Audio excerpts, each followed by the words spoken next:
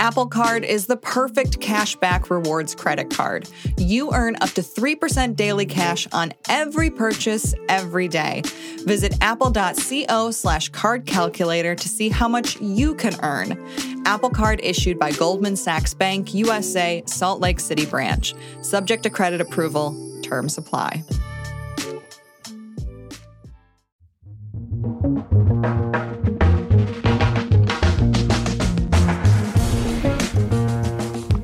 Welcome to If Then, the show about how technology is changing our lives and our future. I'm Will Oremus. And I'm April Glazer.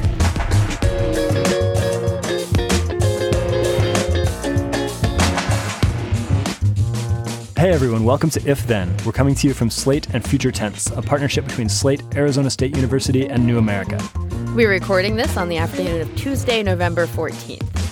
On today's show, we'll talk about how WikiLeaks, the radical whistleblowing group run by its pugnacious chief in exile, Julian Assange, actually sent Donald Trump Jr., the son of President Trump, direct messages on Twitter before and after the election. Nice going, WikiLeaks. And how incredibly audacious and stupid that was, considering the suspicion of Russian ties to WikiLeaks.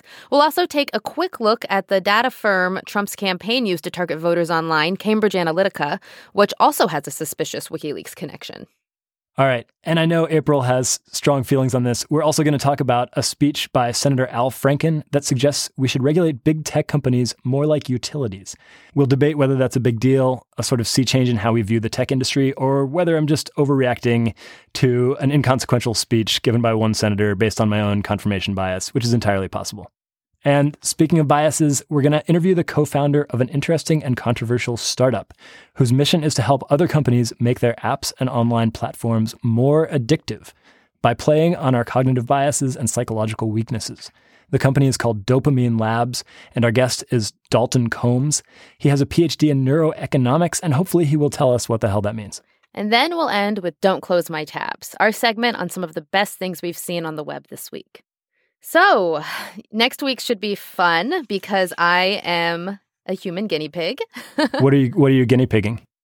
I am guinea pigging a AI assistant, a robot that I let into my home, made by Google, the all too powerful subsidiary of Alphabet. And I'm a little sketched out about it, actually, even though it's super small. It's like the size of a coaster. Yeah, I'm surprised you're even doing this. I know that you're like way more careful about your privacy than I am. I let these big companies into my life in all sorts of terrible ways. Why did you do it? Well, I want to review for our listeners what it's like because I'm somebody that typically would not have an AI assistant in my house. I'm kind of happy with my French press and my phone charger and my laptop, and that's about it.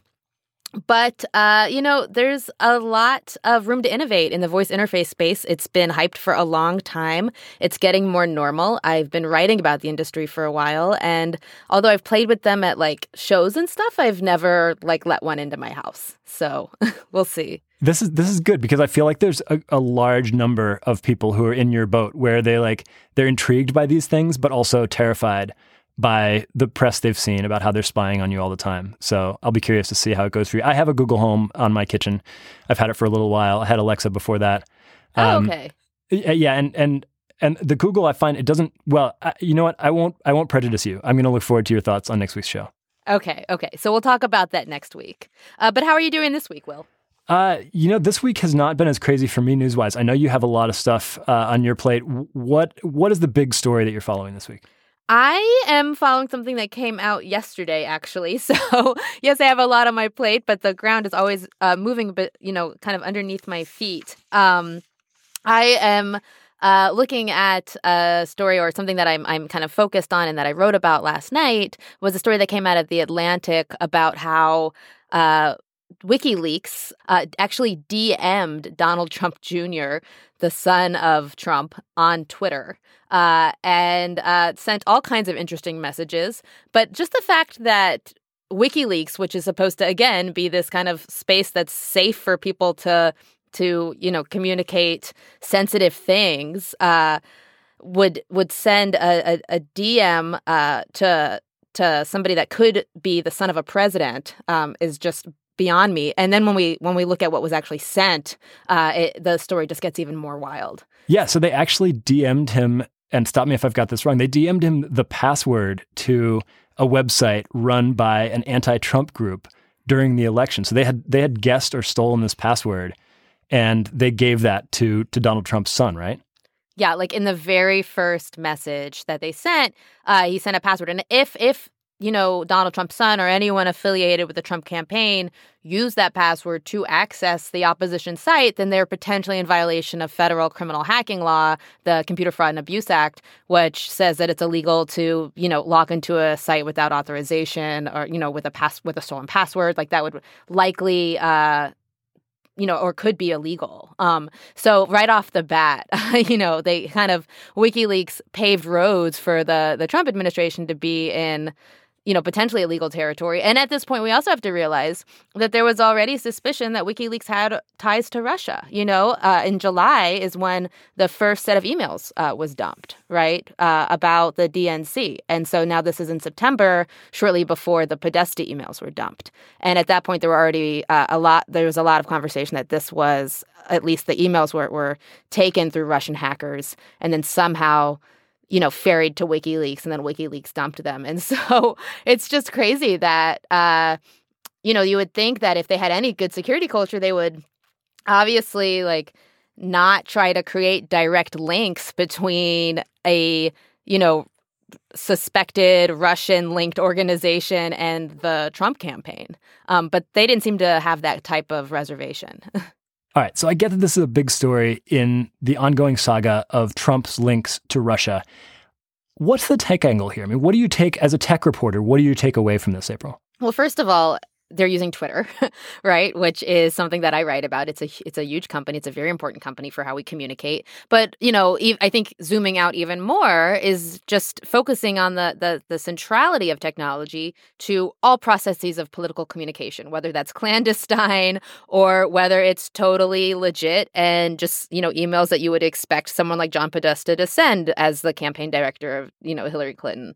And so, I think what's coming out in so many of these stories about Russia's interference in the election is how Russia used technology as well, right? So they used social media. The intelligence community has said that they, have high confidence that WikiLeaks has ties to Russia. WikiLeaks is kind of a drop box for whistleblowers. Right. I guess they sort of started out as a tech company, right? Before they became arguably. Yeah, Assange has a hacker background. For sure. And he comes from that kind of digital rights, hackery community, for sure. And, also another aspect of the Russian kind of interference story is social media, which we've been talking about on this show and the manipulation of social media, but also, Trump's data firm. Cambridge Analytica, which we now know, the CEO of which was in touch with WikiLeaks while he was in contract negotiations, with starting on Trump's campaign. And this is a data firm, right? This is a tech firm that uses user data ostensibly to micro-target voters at times when they'll be most receptive to that messaging. And, the efficacy of that can be debated all day, but these are all tech companies. The ways that they're communicating is all technology dependent. And so to me, this is very much, a story of how you can't have a story. You can't have a political communication story without there being a tech angle anymore. All right, April, I think you actually have convinced me that this is a tech story, because when I think about it, if you try to imagine how this all would have gone down in a world without today's technologies, I mean, first of all, it's just hard to even imagine. It's hard to even begin to imagine any of it. But we're talking somebody from WikiLeaks, some guy in a trench coat, passing a note to Donald Trump to Donald Trump Jr. somewhere in Washington, D.C. or and would they have been dumb enough to do that? Is that just as dumb as sending him a Twitter DM? No, I don't think it's as dumb as sending a Twitter DM, because the thing with those meetings that are at night in parking lots and you're, just under a street lamp, those meetings are only with the people that had them, especially if you don't have phones on you that can say, where you are at any given time and you don't have a digital record of your whereabouts.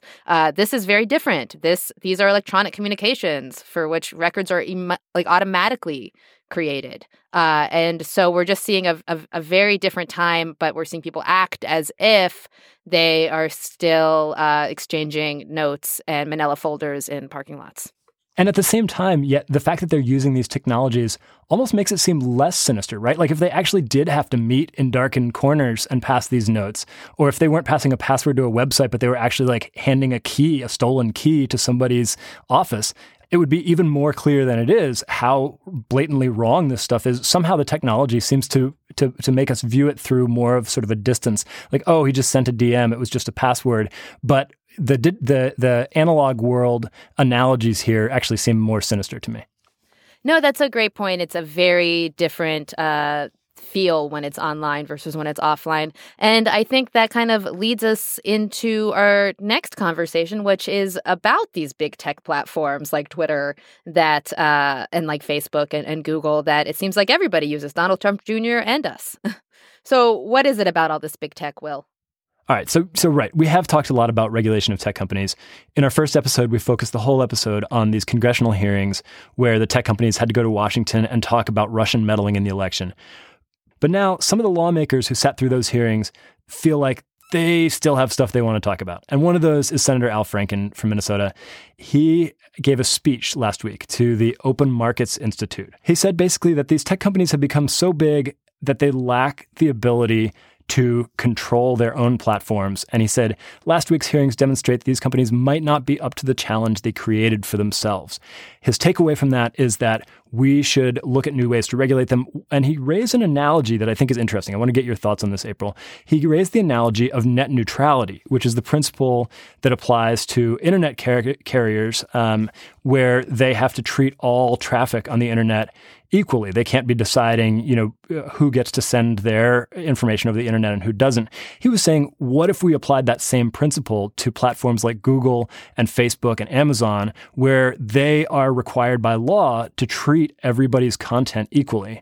Yeah, and what's so interesting there is that seems antithetical to their whole algorithmic news feed money-making game, right? Is that the whole point is that it's not just this open stream where everything just is treated equally. It's actually stuff does get prioritized and bumped to the top. So it's an interesting concept, but it's just it seems like it would just completely undermine the economic model of like the Facebook newsfeed.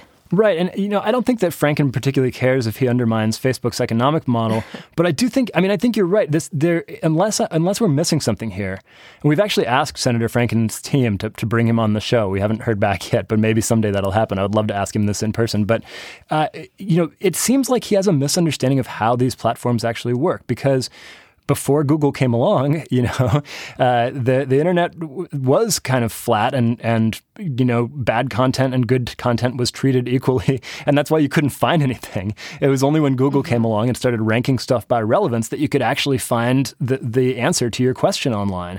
That's what Google is. It ranks some content higher than others. Facebook, it arguably is the same kind of thing. Facebook would not exist if it were just a platform where everything that everybody everything said by everybody turns up in your feed. It works because it ranks that content so that you see the stuff you care about at the top of your feed. Yeah, I would be hesitant to say he doesn't. I think like that he doesn't exactly know how these work.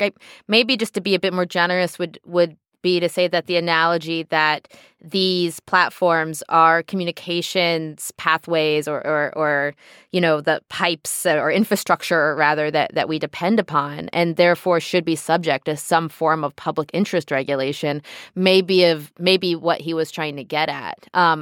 And we've heard other people, say this too, including Steve Bannon has said that he thinks that these platforms like Google and Facebook should be treated like utilities. And they do have a point that we do use these things, in a way that we can't really avoid using them, rather. Yeah. So this is why it was interesting to me, because when you find something where Al Franken and Steve Bannon are in agreement, that that you're hitting an interesting cross section of the political spectrum there. And I think what's noteworthy about this, leaving aside for the moment the specifics of Franken's analogy and whether it has any validity, it's that the Democrats have been big tech's best friend all this time. I mean, Obama and big tech were tight. Hillary Clinton was tight with them. them. And Donald Trump does not have that same relationship with them. He's famously talked about how Amazon needs to be, how Amazon is a monopoly. And now you've got the left. Now you've got a prominent Democrat in Franken taking this sort of more populist line against these tech companies. It could be a very interesting coalition that's forming here on both the left and the right that they have to worry about. Yeah, and it's not just about regulating them in terms of net neutrality or giving them some sort of public interest obligations.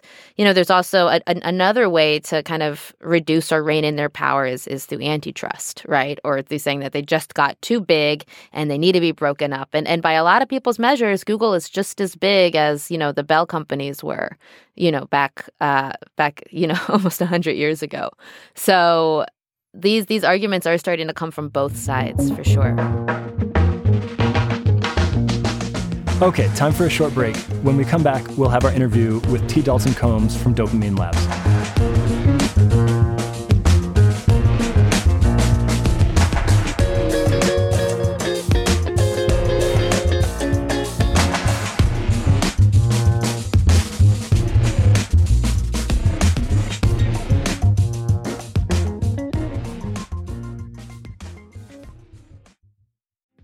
First, the bad news. SAP Business AI won't help you generate cubist versions of your family's holiday photos, but it will help you understand which supplier is best to help you roll out your plant-based packaging in Southeast Asia. Identify the training your junior project manager needs to rise up the ranks, and automate repetitive tasks while you focus on big innovations, so you can be ready for the next opportunity. Revolutionary technology, real-world results. That's SAP Business AI. So our guest today is Dalton Combs. He's the co-founder of a company called Dopamine Labs, whose goal is to help other companies make their apps more addictive. Dopamine does this by drawing on academic research in the fields of neuropsychology and neuroeconomics to keep us opening those push notifications and checking in. Dalton's going to tell us why what he's doing is not evil. It's just how the game is played. We're going to react with very skeptical and pensive faces that you won't be able to see because this is a podcast. I think he's also going to talk a little bit about how we can defend ourselves against these types of tactics. So Dalton, I probably totally mangled what it is you guys are doing. Why don't you give us the VC elevator pitch? What is that, like the 1 minute or less pitch? Totally. No, you weren't too far off. So at Dopamine Labs, we do two things. We help developers make apps more addictive, and we help users quit addictive apps. All right. So those things sound kind of contradictory.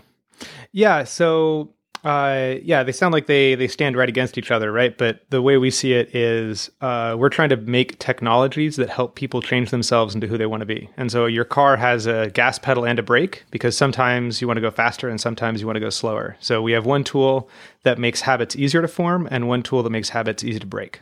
All right, that's really interesting. Before we get into that, I want to back up for a second and ask you, what is neuroeconomics? So neuroeconomics is, so that's the field I got my PhD in. And neuroeconomics is about using models from economics to try to understand why people do what they do, combined with neuroimaging and neuroscience data. So we put people in MRIs and we ask them questions and we try to look at their brain activity and figure out why they're doing what they're doing. So we're taking these old models from economics and updating them with insights from neuroscience and actually looking at the brain to figure out how people make decisions. All right, interesting. Give me one key finding from the field of neuroeconomics. What's one thing they found that has been discovered in that very young field that has surprised people? So one of the big findings is that losses hurt a lot more than gains feel good. So losing $1 hurts about twice as much as gaining $1 feels good is one of the big findings in the field. All right, so how do you apply a finding like that to the work that you do at Dopamine, where I believe you're working for, like there's an app that comes to you and says, we want to make our app stickier. We want to increase engagement. How do you apply a finding like that to help them? Yeah, so the research that we draw on looks at what causes people to make choices. And so most of our choices are driven by the habit system, which has to do with you take an action, and then sometimes that action feels really good. And that causes you to do it more again in the future. So let's say you wanted to go to the gym more often. If I'm waiting for you at the gym, and when you get there, I give you a big high five, and I say, great job for going to the gym today, that's going to make you more likely to go to the gym again in the future. But if you get that every single time, it just becomes background noise because you're used to it. It's just a normal gym experience and it stops changing your behavior. So what we do is we take that kind of finding and the wiring in the brain that we know that underpins you, that causes you to be that way. And we help developers figure out when and how to communicate with their users in order to make different actions or different parts of their app more habit forming. That's all right. That's totally fascinating. Also, you just explained to me why my toddler doesn't care anymore when I tell him I love him. Because I do it too much, maybe. Yeah, too predictable. What is an example then of a tactic that a company can do to take advantage of this? Yeah, so when a company comes to us, the first thing we do is figure out what are those critical actions in their app that really drive engagement. So for a social app, that's obviously posting. For a healthcare app, that might be taking your pills on time or going on regular walks. And so we identify what are those things that you want to turn into a habit. And then we figure out a way to sometimes make it more rewarding than usual.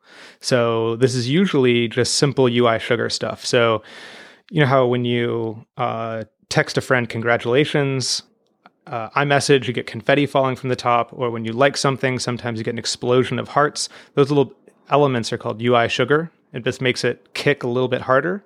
And then what we do is on a user-by-user basis, we change that sugar to make it more or less enticing to build that habit over time. Yeah, and so part of the reason that we wanted to have you on this week is because last week, Sean Parker, who was a co-founder of Napster and who was an early employee and in fact the first president at Facebook, made some comments that went around tech circles a lot, where he was talking about those early days at Facebook and how really they consciously set out to sort of addict people or engage people in just the kinds of ways you were talking about. We actually have a clip of that I want to play for you guys right now. That thought process was all about how do we consume as much of your time and conscious attention as possible. And that means that we need to sort of give you a little dopamine hit every once in a while because someone liked or commented on a photo or a post or whatever. And that's going to get you to contribute more content, and that's going to get you, more likes and comments. I mean, it's a social validation feedback loop.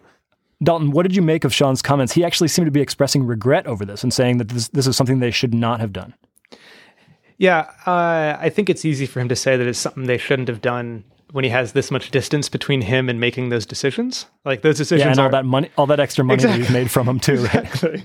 Once the engagement in his back pocket, he can be a little more straightforward about it. But I think that basically any technology company, any piece of technology that interacts with people, someone at that company is thinking in those terms, because whether you're a meditation app, a personal finance app, a healthcare app, an education app, you have to be thinking about how you interact with your users. And the number one thing that everyone wants to know that their product is working is to see users using it more.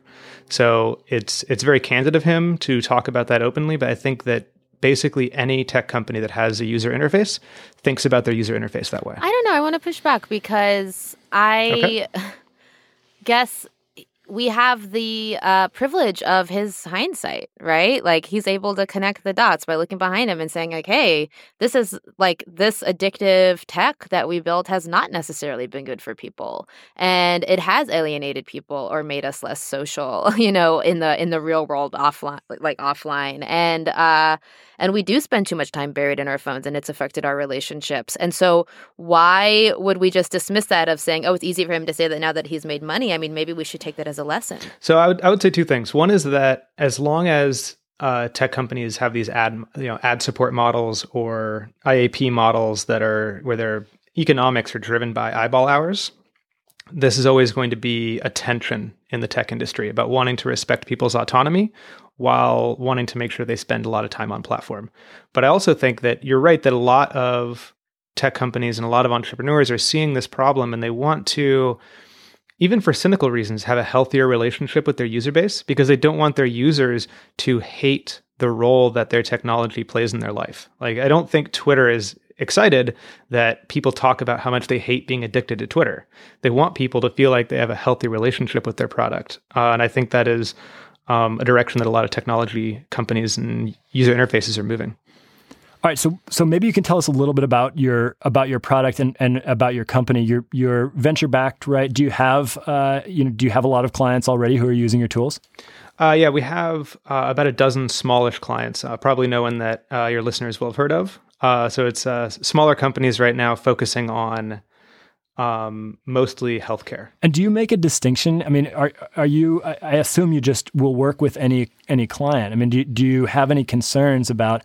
You have a client who's making an app that might be just wasting people's time or might be destructive to society in some way, and you're going to help them make that more addictive? Yeah, so we are selective about our clients. So we have as part of our sales validation process, we validate these customers for their alignment with their users. And we don't work with customers with publishers that are actively hostile to their users. And so we have this 6-point scale. And so we watch how they talk about their users. Many publishers have a very dismissive, patronizing tone when they talk about their users or their readers.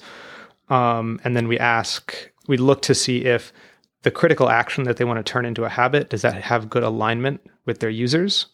For example, a healthcare company that gets paid based on medical adherence has really great alignment with their users because dopamine and the client and the user all want to be taking their medication more regularly.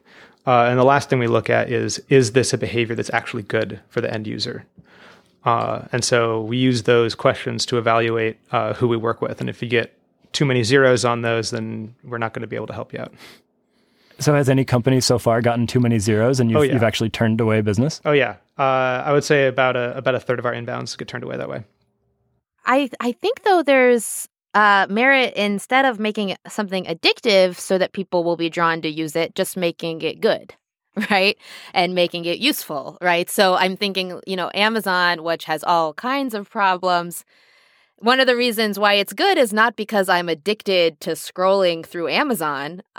One of the reasons why I use it all the time because it's a good service, right? And, I just wonder if maybe we're going in the wrong direction here. So I think that's a great point. And I think you can see this really clearly in two products. So Google and YouTube, right? They're both owned by Alphabet, but the Google product, they measure their success in how quickly they get you off the homepage.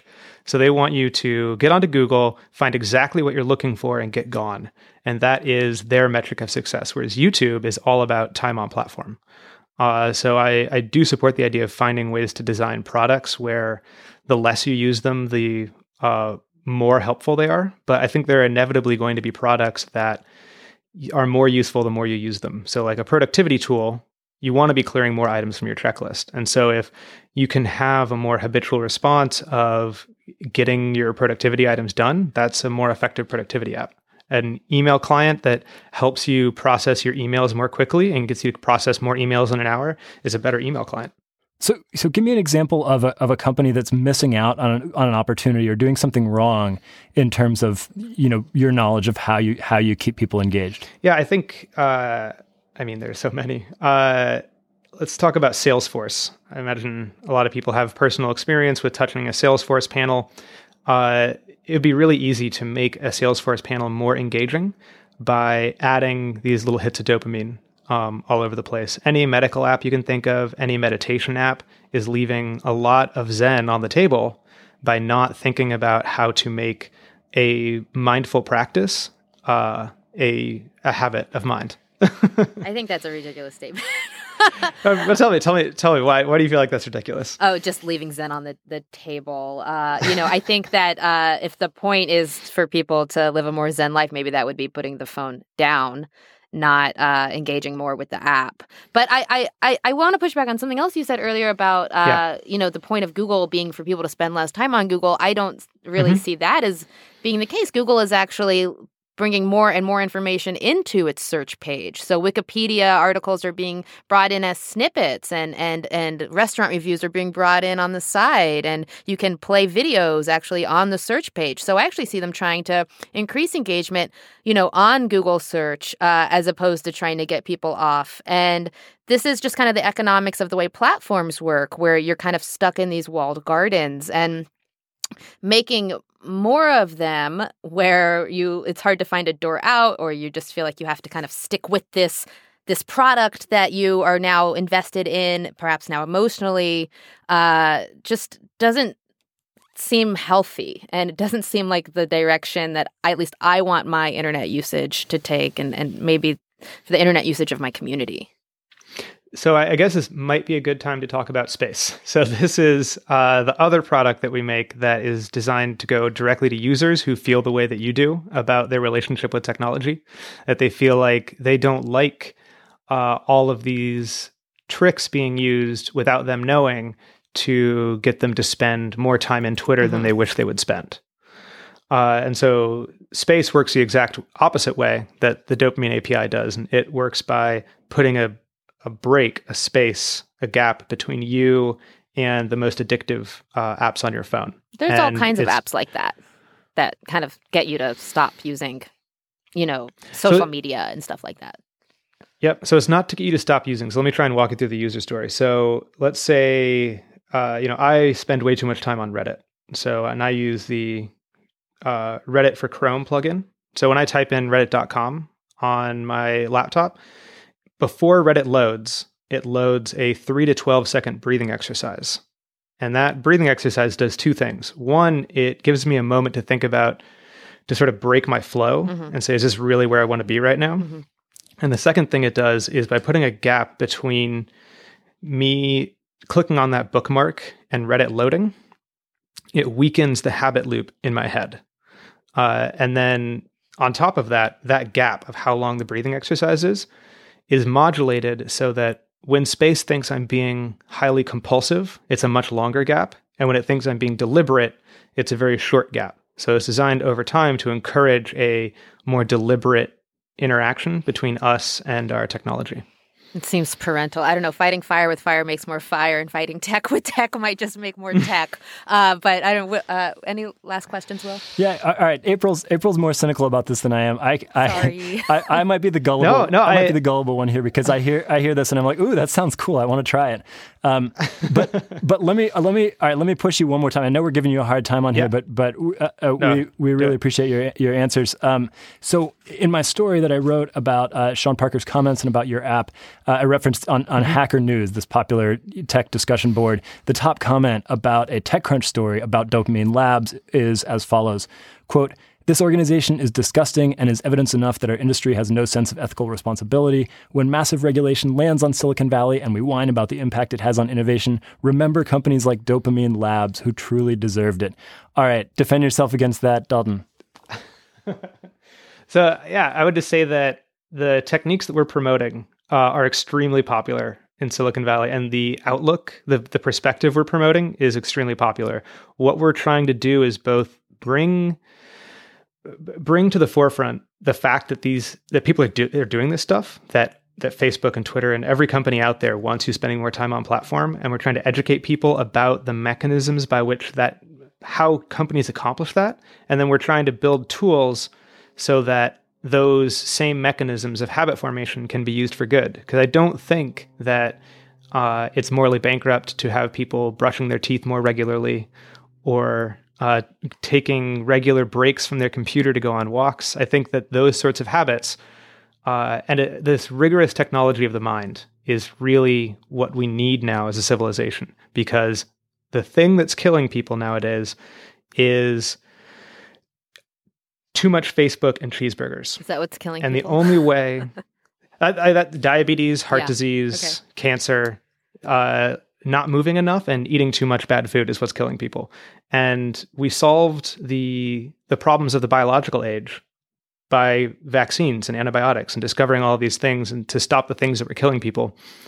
And we're not going to find the technologies to fix these behavioral problems of addiction, technology overuse, overconsumption of everything by walking away from the technologies of the mind. We're going to solve them by getting rigorous and having a complete science and technology so that people can reprogram themselves into the person they want to be. Pretending that we're not programmable isn't on the table anymore. So what we have to do to be responsible with these technologies is make sure that the user's in the loop and that people are able to program themselves into the person that they want to be with the help of companies, because I don't think that these technologies are going to spread without the force of the market behind them. And so I think that's how we get through some of the biggest crises that the first world is facing. Interesting. I something I think a lot about is the difference between habit and ritual, right? And so habit is something I do because I don't intend to do it again and again and again. And ritual is something that I do very intentionally. And I personally want to have more autonomy such that I intend to do what I need to be redundant about. Not something that I'm doing it without consciousness or without knowing it. But that said, having things automatically happen for you sure is convenient, and that might be something that a lot of apps want. So I totally get that. Well, I want to thank you. So when you go out to lunch, real quick, I just want to ask: when you go out to lunch, do you get a soda or a water when you go out to lunch? I usually have a water bottle on me. Okay. And I'm sorry. Do you think that is no? Okay. That's a great answer. Yeah. So do you think that is a deliberate moment by moment decision, or are you that way because carrying a water bottle with you has become a habit? I carry a water bottle with me because I forget a lot and I remember a lot. When I remember, I'm happier. And so I usually run back in the house and get it. But I wish it was a better habit for sure, or something I did more regularly. But I want to do that with a level of intention, I think. I get the soda, Dalton. Does that help you with your example? No, because like I always get water. And it's just a habit. Like it's not something I think about. I don't think, do I want soda or water? Yeah. The answer is always water, because I've trained myself that the soda's not good for you, Dalton. It's going to taste good, but it's not what you should get right now. And I think that is how a lot of people are, and why some people look more diligent than other people, why some people have different diets than other people. I think a lot of it comes down to the habits that we build into ourselves.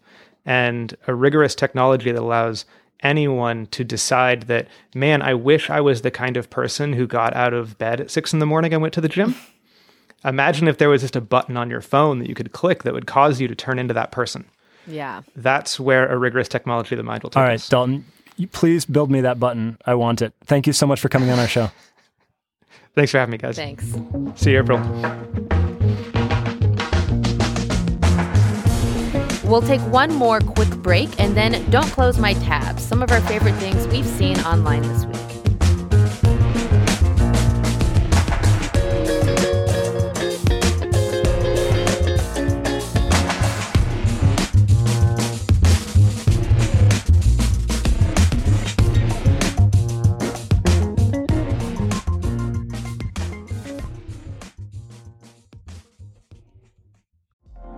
Apple Card is the perfect cashback rewards credit card. You earn up to 3% daily cash on every purchase every day. That's 3% on your favorite products at Apple, 2% on all other Apple Card with Apple Pay purchases, and 1% on anything you buy with your titanium Apple Card or virtual card number. Visit apple.co/card calculator to see how much you can earn. Apple Card issued by Goldman Sachs Bank, USA, Salt Lake City branch. Subject to credit approval. Terms apply. Okay, Will, so what did you love on the internet this week? Or not love, but want to talk about? No, I sort of did love this, actually. Oh, okay. I wanted to talk about this self-driving shuttle bus in Las Vegas.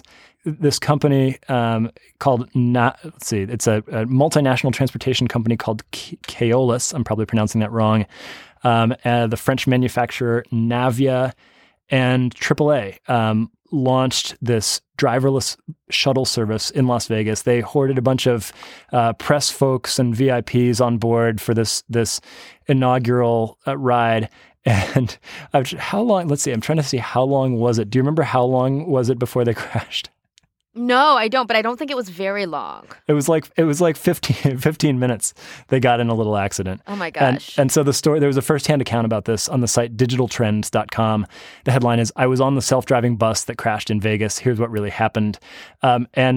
Basically it's interesting because it's not quite as simple as the self-driving bus just like dumbly drove into a wall or T-boned somebody in an intersection. So the bus had actually stopped because there was like this big piece of equipment that was backing out in front of it.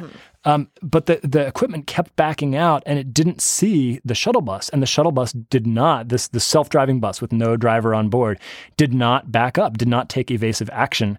And so this other vehicle backed into it, dented its front headlight. It was a very minor fender bender. Nobody was hurt. And in fact, it was the truck that was not the self-driving bus. It was the human-driven truck that ended up being cited and given a ticket by the Las Vegas Police Department. It was clearly their fault, but the bus should have done something, right? Like, it should have gotten out of the way. I guess, hold on a second though, right, like maybe a person driving the bus would have somehow found a way to circumvent that. When we say self-driving bus though, do we mean there's like a person in the seat still? I mean, I think that the term self-driving is a little murky here.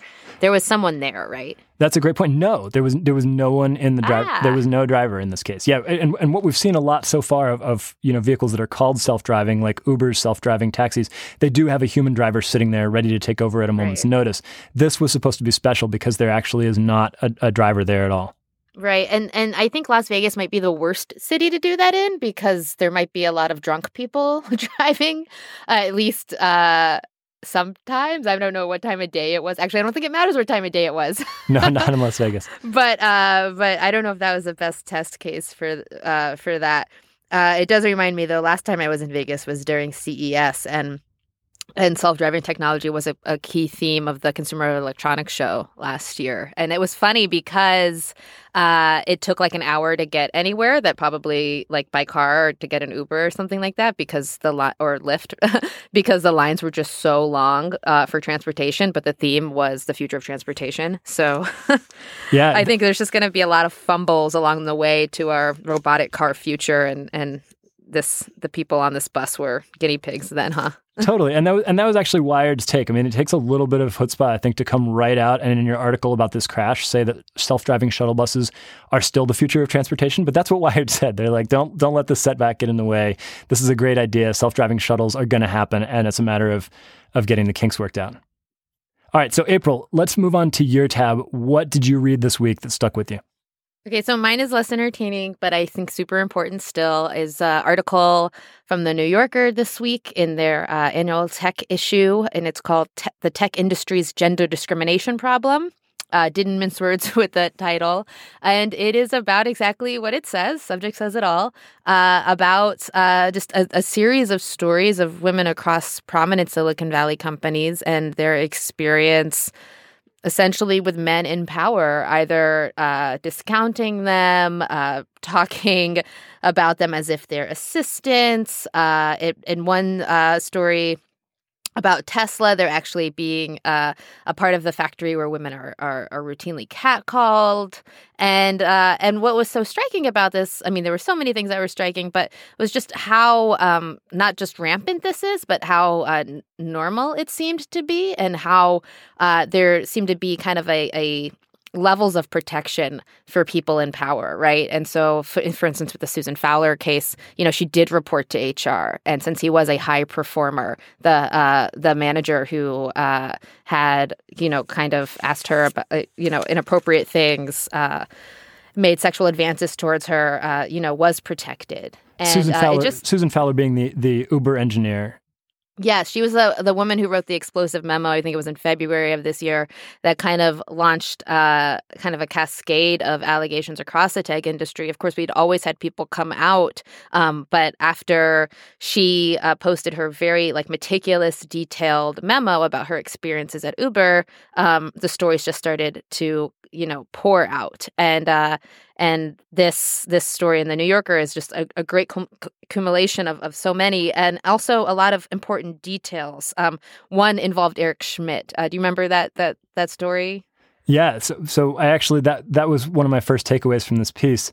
And it was that Eric Schmidt had walked up to Erica. And he was the CEO of Google at the time, right? That's right. He was then the CEO. He's now, chairman of Alphabet? He's important at Alphabet. Yeah. He's still an important guy. So there was an anecdote here where Erica Joy Baker, who was an engineer at Google, she's now at Patreon. She's actually a really fascinating person to follow on Twitter. We're hoping to have her on the show at some point. She recounted an episode where Schmidt came by asking for help, and and she could solve his problem. It was a technical problem. She said, "Oh, I can do that." But he assumed that she was somebody else's assistant and wanted her to like take a note for the engineers and tell them to fix his problem. And then when she explained that she was actually an engineer, he said, "Oh, well, you should probably explain. You should probably put up a note on your door explaining that so people don't make the same mistake." Yeah, that was just such a striking, story that I think stuck with a lot of people, within this larger New Yorker story. And there's just also what this outlined was just a lot of lawsuits. I mean, it's not like a lot of this stuff is secret, right? Like this stuff has been out. There has been lawsuits. People have written it down. And of course, we're seeing a lot of stuff that's coming out now through journalism. But when you just go look at past litigation, it's all there. And so people are acting shocked now and they should be shocked and they should be appalled. But I think it's really important to remember that a lot of these women have been trying to sound the horn for a long time. Yeah, and it's interesting. So when I tweeted this anecdote, there was sort of a divided reaction. I mean, a lot of white males who follow me were expressed shock, or they were appalled, or they thought they couldn't believe it. And then a lot of especially women of color who were responding to it said, "Oh yeah, totally normal. This happens all the time. Not a surprise at all." And so I think there is still that. I think there is still that big gap between how white males perceive this problem of gender discrimination and how it's perceived by women in Silicon Valley.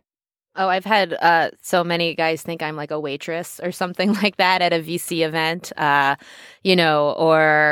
you think I'm someone's girlfriend. That happens all the time. And I'm a journalist there to actually talk to them and find out what they're up to. So this happens to everybody that touches this industry. And it was great to see such fantastic reporting in The New Yorker this week about it. Well, that's our show, and you can get updates about what's coming up next by following us on Twitter at IfThenPod. And you can follow me and Will on Twitter as well. I'm at April Laser. And I'm at Will Oremus. Thanks again to our guest, Dalton Combs, for joining us. If you have a question or comment for us, you can email us as well at ifthen@slate.com. If Then is a product of Slate and Future Tense, a partnership between Slate, Arizona State University, and New America. Our producer is the great Max Jacobs. Thanks to Don Allis and A Room with a VU studio in Santa Barbara, where I am. Thanks to Northgate Studios in Berkeley, where I am, and Spencer Silva for engineering. Thanks also to Gideon Brower for recording help. Our awesome theme music is provided by Doug Chase. We will see you next Wednesday. Bye.